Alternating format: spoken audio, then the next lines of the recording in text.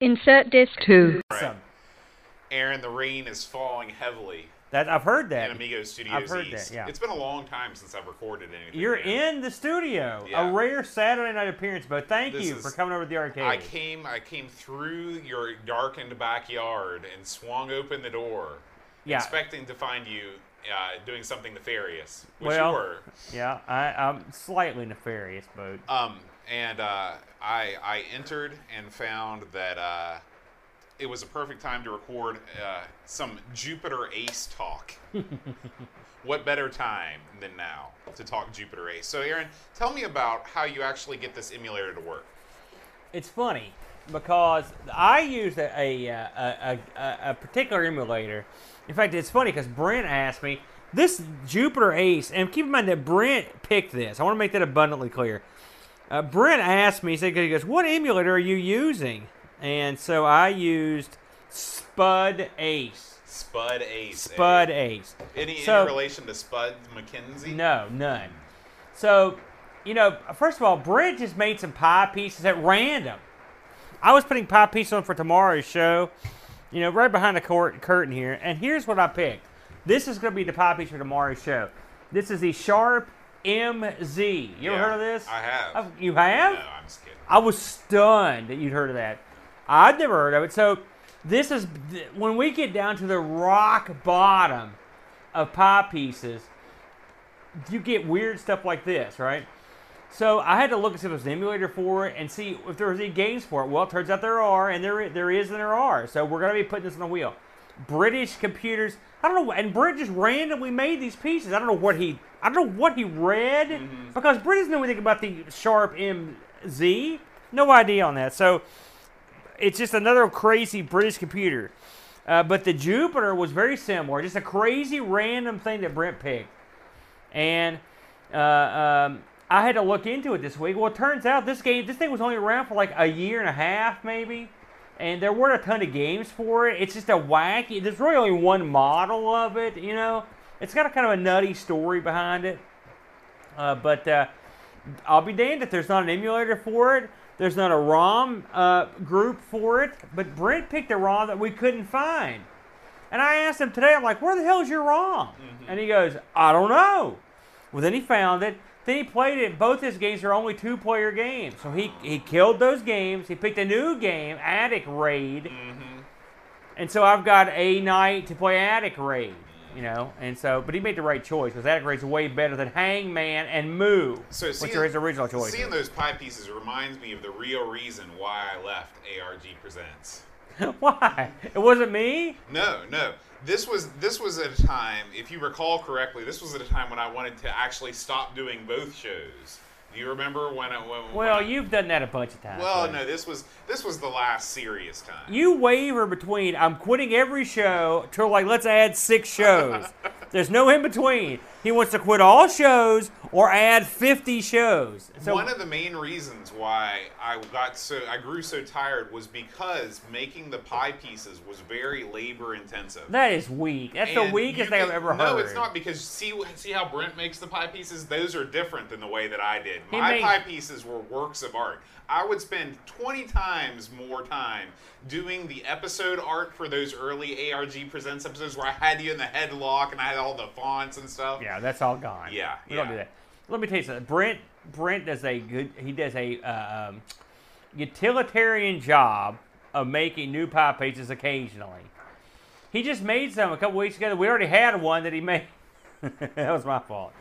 So it can be a trifle, but the good thing, his lethargy is everyone's bonus. That's right. Because who here has even played any? I'll tell you something. I'm going to spoil the show. The Jupiter only shipped they had a shipment of 5,000 and a shipment of like 800. Okay, so at the maximum, they had 5,800 Jupiter Aces shipped. When they were sold out, they went bankrupt. There were 1,600 in the vault. So at that point, you're looking at 4,200 shipped total. Some of these came to America, believe it or not. Okay, it's a Jupiter Ace 4000. And then the rest of these were in the UK. So these things go for big money, and no one's got one. Okay? So where are you going to? Who's covering the Jupiter Ace? There's nobody covering this sucker. All right, it's us. There's one guy that put up videos for Brent's games. He put up all the videos for it. One guy. It's an unusual low-end system, much like the Auric. This is way lower than those. So I feel like whenever we go over these crazy European systems, it's almost a badge that I feel like we're getting for having the guts to even attempt to try to play these games. They should send you a patch, like an Activision patch, saying, I talked about the Auric. I want a Sam Coupe patch, I want an Auric patch, I want a Thompson patch, and I want a Jupiter patch.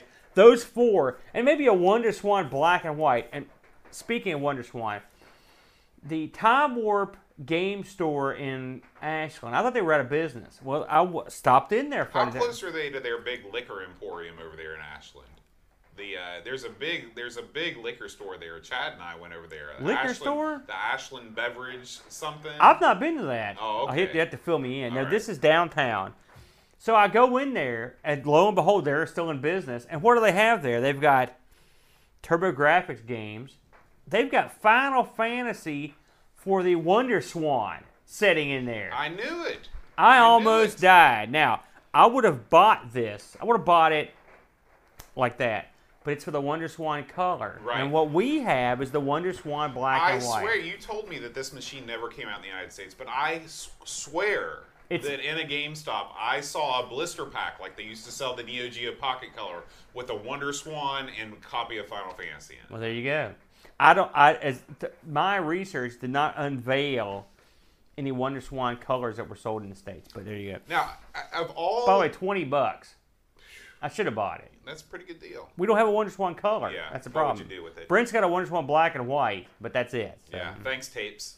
Right? Yeah. Wasn't yeah. it the Tapes Express? I can't remember who sent that. It might have been Tapes. Thank you for whoever, because Brent's got it now. So, out of all these obscure computers, which one, A, did you find the most obscure, and B, did you find the most surprisingly good? Well, the Thompson was surprisingly good. I will say that.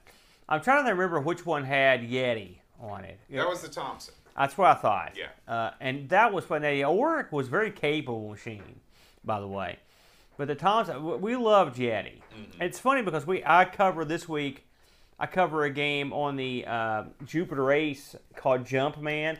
Now, I know you've played Jumpman on the Atari Coleco, which is the classic Jumpman. Right. This is not your classic No, Jumpman. it's not. And it shows you what happens if Jumpman is put in the wrong hands. This is not a capable system to pull off that Jumpman. Right. And it shows you how crummy it can be.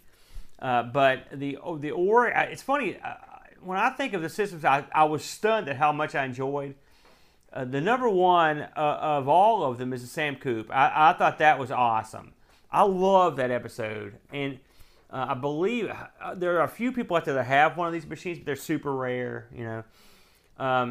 I will say the Jupiter Ace is an interesting system because ZX Spectrum developers made the system. They left the Spectrum and it came to this. And so this was their sort of answer to the Spectrum in some ways. Or it really was the original Spectrum. Mm-hmm. And ironically, the ZX Spectrum, I believe it is the Spectrum, that has an emulator that plays these games. Really? Yeah. So the games we cover tomorrow on ARG can sort of be emulated. Maybe I could have even run these Jupiter games on the Spectaculator emulator. One thing about the Jupiter, it's black and white. It's monochrome. So there's no color. Yeah. And so the games are, rudimentary, and this thing was never meant to play games, and it's amazing how difficult it was. And this is something, I don't know how much you do with this in terms of the research part. Well, what was interesting about this was that it was designed to work with the fourth language. That's right. Yeah. So you did a little research then, didn't you? Into it. The fourth language, I think that's the only micro ever released that was, and the fourth language is considered vastly superior to basic. By all accounts, it is the superior beginner's programming language. But it's difficult. And so that but really, by the time this came out, it's funny how the Spectrum sunk a lot of these computers. Mm-hmm. This thing is eerily similar to the Spectrum. It's got the rubber, very similar. It's got the rubber keys. It's the same tiny, size. Yeah. But the Spectrum's, the capabilities of the Spectrum are, they drop the hammer on a lot of these lesser machines, And then by the time stuff like the Seb Coupe came out, the ship had sailed, And then you had, because you're not too far away from stuff like, the C64s or the Amigas, we're coming to town. And, if you set a Spectrum beside the Amiga, you're boned. Yeah. It is what it is. That's not to say everything with the Spectrum is worse than the Amiga, because that's not true. But, the capabilities were much higher, But I enjoy the Jupiter Ace has been on our wheel for a while, and I didn't want to put it on there because I was scared of it. It's funny how you get scared of these wheel pieces because you don't know what's going to come up. But when they come up, they're always. It's funny sometimes it's a pain in the butt. It's a real pain to emulate some of these systems, but if you could pull it off, it's actually great gratifying to play them because it's a system that's so unknown, and it gives you certain almost like a carte blanche. It's sort of you're paving the ground for talking about this because we're just. There's a few people that will talk about these different systems, but there's no one really. Nobody's doing a weekly Jupiter Ace rundown. That's right. That's right. And so I feel like I'm like saying, hey, look, here's this. Right. It makes me feel good. Yeah. And plus, it's new to me. Now there may be other people that's like, oh, the Jupiter Ace, that's yesterday's news. Well, not to me, it's not. Right. We're in America. We didn't get into this crap.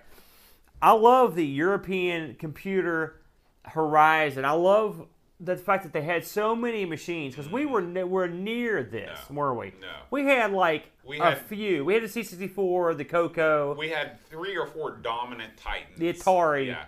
And in Europe, it was a whole different ballgame. That's right. We had a bunch of different. I feel like we had a bunch of different manufacturers, but they were all releasing a bunch of clones of either IBM or you had like the Franklin Ace that was an Apple II clone. And the IBM is so boring. Yeah. I'm saying it's so boring.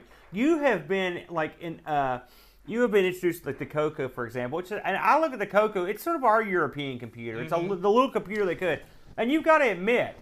Because I could tell by your vigor to get one, this thing caught you off guard, didn't it? In terms of its ability. I was expecting it to be more along the lines of the Jupiter in terms of its graphical ability. And man, when I played Xenix, I was blown away. I couldn't believe it. And even the Coco 2 games looks a lot better than I thought they would. Yeah. Don't believe the hype. The Coco 2 and the Coco 3... There are some games that support it solely, but for the most part, most games that support the Coco 2, 64K, they're going to play. You know how it is. They're going to make programs to the computer that has the most mass appeal. Right. And that's not an insult. The Coco 2 is the Amiga 500. Absolutely. Yeah. Yes. In terms of, not in terms of power, but in terms of number of units out there. Absolutely. And so it makes it fun. We have had a heck of a year. We're in the late October now. We're coming on towards the end of the year. We've got to start discussing our end of the year baloney, as we always do. But we've had a good year, and not just aside from the YouTube idiocy, the fun of starting these new shows. I've had a lot of fun on ARG with the Brent. The Brent is a card. I always enjoy working with him. And the Sinclair and the Coco, I had in the Coco show. It's been a great time to play these games. And I've enjoyed being rigid to the Coco.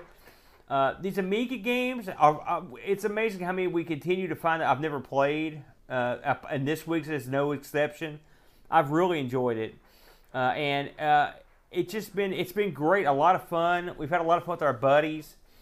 I can't complain.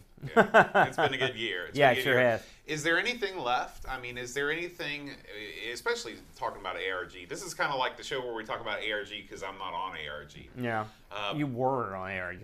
Well. Do you remember what drove you off ARG? What broke you? I just told you.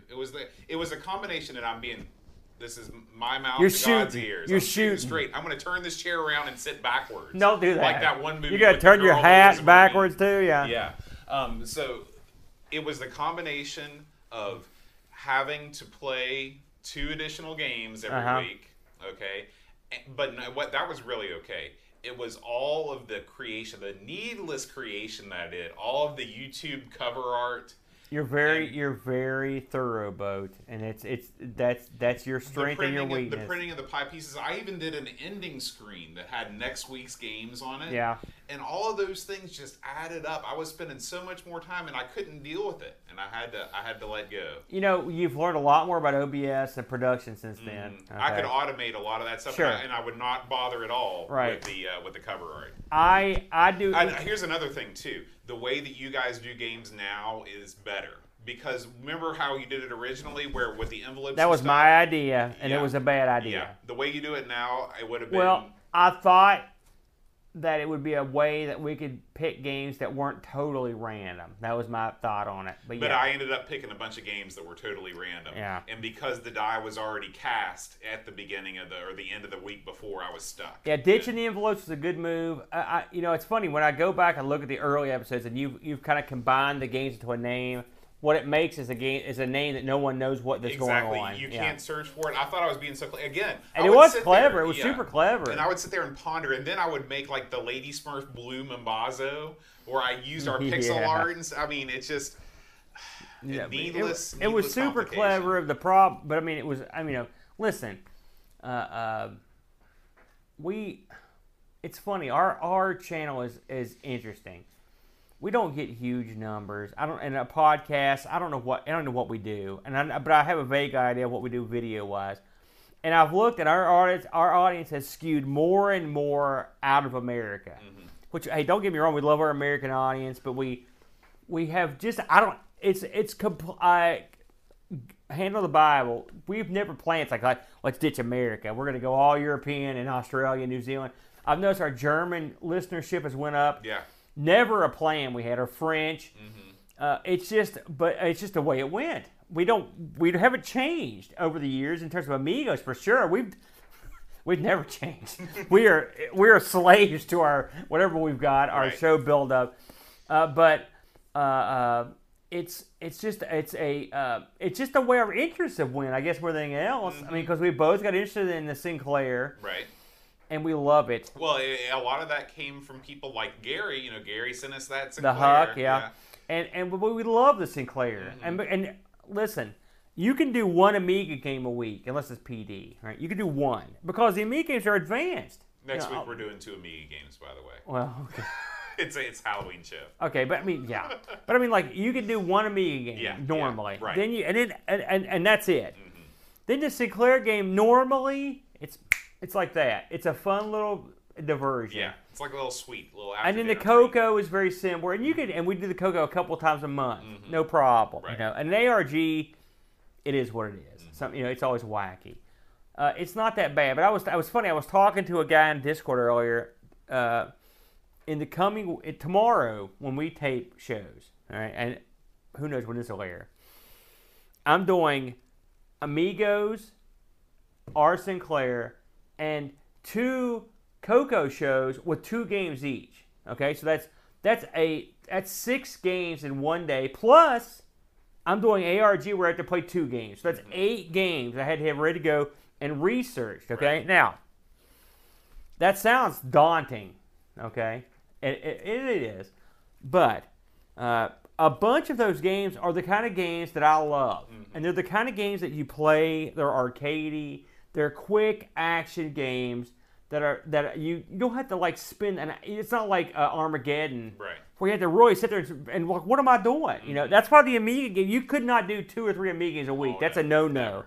They're much more advanced. You know, and you know me, and I know you, and we both love these sort of arcadey, twitchy type, wham bam Bob's Your Uncle sort of games, and it made it so it's not a big deal to do that. It's also not something we do every week. It's not like I'm ever going to do that again. This may be your all-time record, 8 games in one day. Yes, but I mean, let me tell you, I've spent the week splitting up my time between the games. You know, I will say with the exception of Brent's ARG game, which he changed today. Yeah. Okay. A late change. So I haven't had a whole lot of time to play that one, but the rest of them I've played quite a bit. In fact, I've streamed. I mean, I didn't stream them, but I've recorded a couple of playthroughs of them, and I'm trying to do more of that. And it's fun. And as my son grows older and I've got more time to do this, I enjoy it more. So yeah, before you know it, he's just going to be like, Dad, give me the keys. He's going to take off, and you're going to be here with the game. I'm going to tell you a story, and we'll close this down. Okay. You know, I love the Twilight Zone. Mm-hmm. And a lot of people don't know, this is the 60th anniversary of the Twilight Zone. The real version, the one from the 90s, right? No, the one from the 50s and 60s. Rod Serling. And, you know, I've been trying to get my son to watch Twilight Zone, you know. And so we started him with Terror at 20,000 feet or wherever, the Shatner one with the thing on the wing of the plane. You know what I'm talking about? I haven't seen the Twilight Zone. Well, you need to watch these. So, anyway, it's a very well-known episode. Mm-hmm. And then I thought, okay, this scared the crap out of Luke. Let's tone it down. So then we watched one where this old man, it's a country one, where this old man dies. Him and his dog are walking down this path, and they're lured into hell by this guy. And the guy's going to go in and he goes, well, you can't take your dog into hell. You know, he thinks all it's dogs heaven. go to heaven. He thinks it's heaven. He goes, we won't accept your dog. He's like, I'm not going anywhere the dog's not welcome. Right. He goes on down the path, all of a sudden there's heaven. They let the dog in. It was a beautiful little country thing. Same guy that wrote it. And then at the end, his glasses fell off. And no. Right? The same guy that wrote The Waltons wrote this episode. Really? Yeah. So there are people misunderstand the Twilight Zone. There are plenty of like good country episodes, and they don't portray the country folk as like idiots. Right. I mean, they're actual, because this is the way people are. Yeah. You know. So we watched it. Then we watched one called with Frisbee in it. Played by Andy Devine, the cowboy actor from the back in the day. If you never heard of him, he was in like the John Wayne movies. Stuff. And he played this guy he owned a country store. He's just sitting around telling tall tales all the time, and no one believed anything he said. And then suddenly he's kidnapped by aliens because they monitor his conversations. They think he's the smartest, most apt man on earth because he keeps telling everybody how great he is, but it's not true. They don't understand what lying is. He enjoyed that. Okay, so Teresa said, listen, we've got to show Luke one this week. It's Halloween coming up. That is scary. Okay? And so we did Eye of the Beholder. Now, I'm D&D assuming you haven't seen Eye of the Beholder, but the premise of this episode is this woman is there in the episode with her face bandaged up, and she is there on the government's dime to have surgery to make her less hideous. She's so hideous that no one can stand to be around her. And if this surgery doesn't take, she'll be shunned from the community. That's how hideous she is. Okay. And so the whole time, and you can only watch this episode once, because once you watch it once, you know the ending. Right. And so I've seen it hundreds of times. And I'm watching Luke watch it, and he's sitting there like this. He's hiding his face when they start taking this chick's bandages off. You know, he's like, I can't handle it. I'm like, put your hands on. You gotta watch it. And so they take her bandages off, and lo and behold, she's beautiful, beautiful blonde. It's actually a chick from Beverly Hillbillies. Oh yeah, I knew something like that. You know, and so she's beautiful, and Luke's like, what's going on? And they show the doctors and all the nurses, and they're all hideous pig creatures. Yeah. That's the gimmick. Yeah. And watching that through Luke's eyes was the best thing I've done for a long time, because you only see that episode one time, and I got to experience it again. And it sounds hokey, but it made me. There's nothing hokey about it. It made me so happy to be a dad. It made me so happy. It's the same feeling I get every time that I take my kids somewhere from school. Taking them to play with the high school band for the first time, something like that.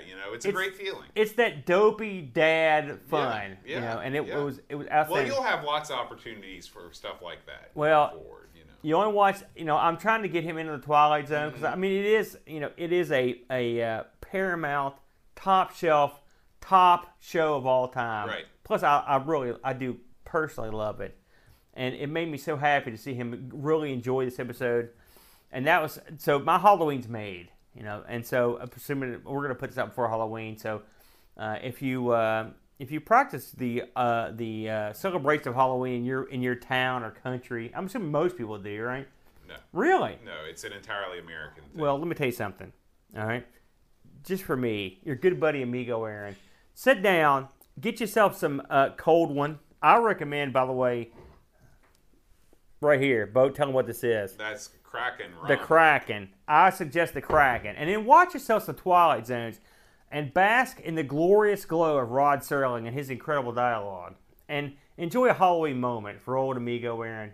Any parting thoughts? No, we've kind of gone around the world on this. I love it. See you guys later. Adios.